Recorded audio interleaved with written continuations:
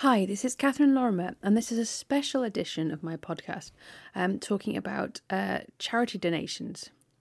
So, I recently donated a really large sum of money to Carfest, which is an event run by Chris Evans as part of the Chris Evans Breakfast Show on Virgin Radio. And Carfest supports various partner charities. And what I donated for was to have lunch at the Fox and Pheasant with one of my favourite pubs with the owner and singer James Blunt. Now, I had all this money in my bank account because I've sold the farmhouse, decided not to buy a house but continue living with my parents and then stay in my narrowboat from time to time. So I didn't actually need all of this money and I'm not really getting any interest on it. And I could have sat there and maybe watched the pounds grow, but would it have actually given me any joy? And I don't really think it would have done. So I'm happy with what I have. I have a car, I have a dog. I don't really need too much things. I've de-thinged and I don't really want any more. Because I've just ended up throwing out all the things or giving them to charity anyway. So I have to say I feel an awful lot lighter with less things. Now, life's a lot simpler, I think. Now I have less things. I'm a lot happier without any stuff. And in the past, I think I've spent a lot of time looking at the internet like everybody else, looking at all the things I want. And then when I buy them, I find I don't actually use them.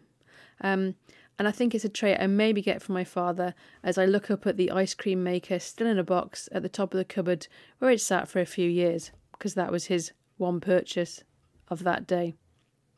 Now, I have a pension. I'll inherit my parents' house one day. I'm an only child. And my solicitor recently advised me that I would need to change my will because I've just got divorced.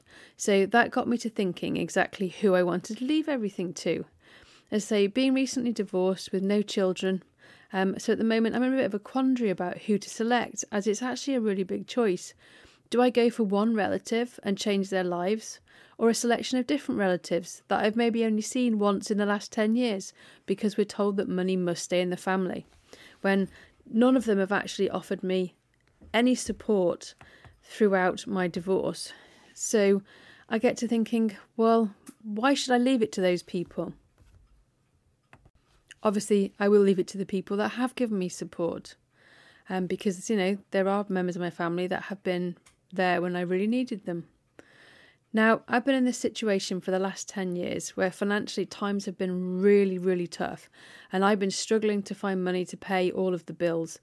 Moving money from one credit card to another interest-free credit card. And there are going to be some tough times ahead. And I can fully appreciate what some families are going through. And there are families who have children who have more substantive care requirements than others.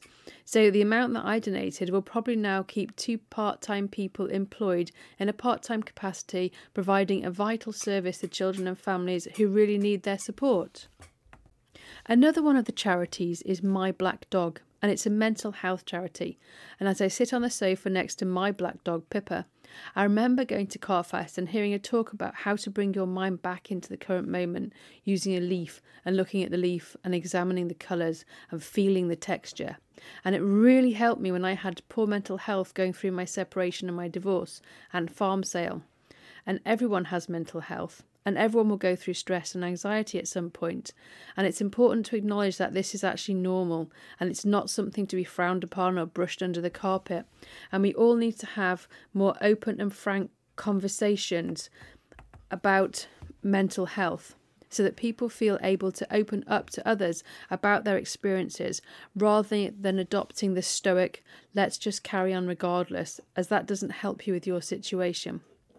Now, as my job is a cancer auditor, it also seemed fitting that I donated money to a cause that supports the Teenage Cancer Trust and the Ellen MacArthur Cancer Trust, as I spend my working days reading through cancer patients' clinical notes, and I can see what they're going through from physically, but the impact of cancer on your mental health, family and finances is just as great. And charities that support anyone who is battling cancer provide a vital support to these people. So, do I sit back watching other families struggle while the interest accumulates on my savings? Or do I give some of my savings away to help others who really need it? After all, it would be nice to think that I have done this while I'm alive to see who my money has gone to help when I'm at Carfest next year, rather than not being able to see who it's benefited from it when I'm dead and buried. So, next year, when I'm at Carfest, watching the videos and seeing the families whose lives have been changed in some way, then I will know that I will have helped them in some way, and I can enjoy the feeling of enormous pride that donating the money has left me with.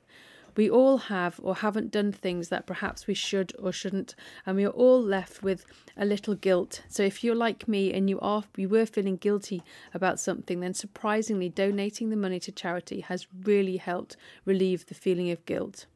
And to top it all as well, I get to meet Chris Evans, his fantastic wife, Tequila Tash, the Breakfast Show team, and I'll be live on air, and then having lunch with James Blunt. And where I'm there, will I actually get a definitive one-time answer to the question, am I the girl from the subway?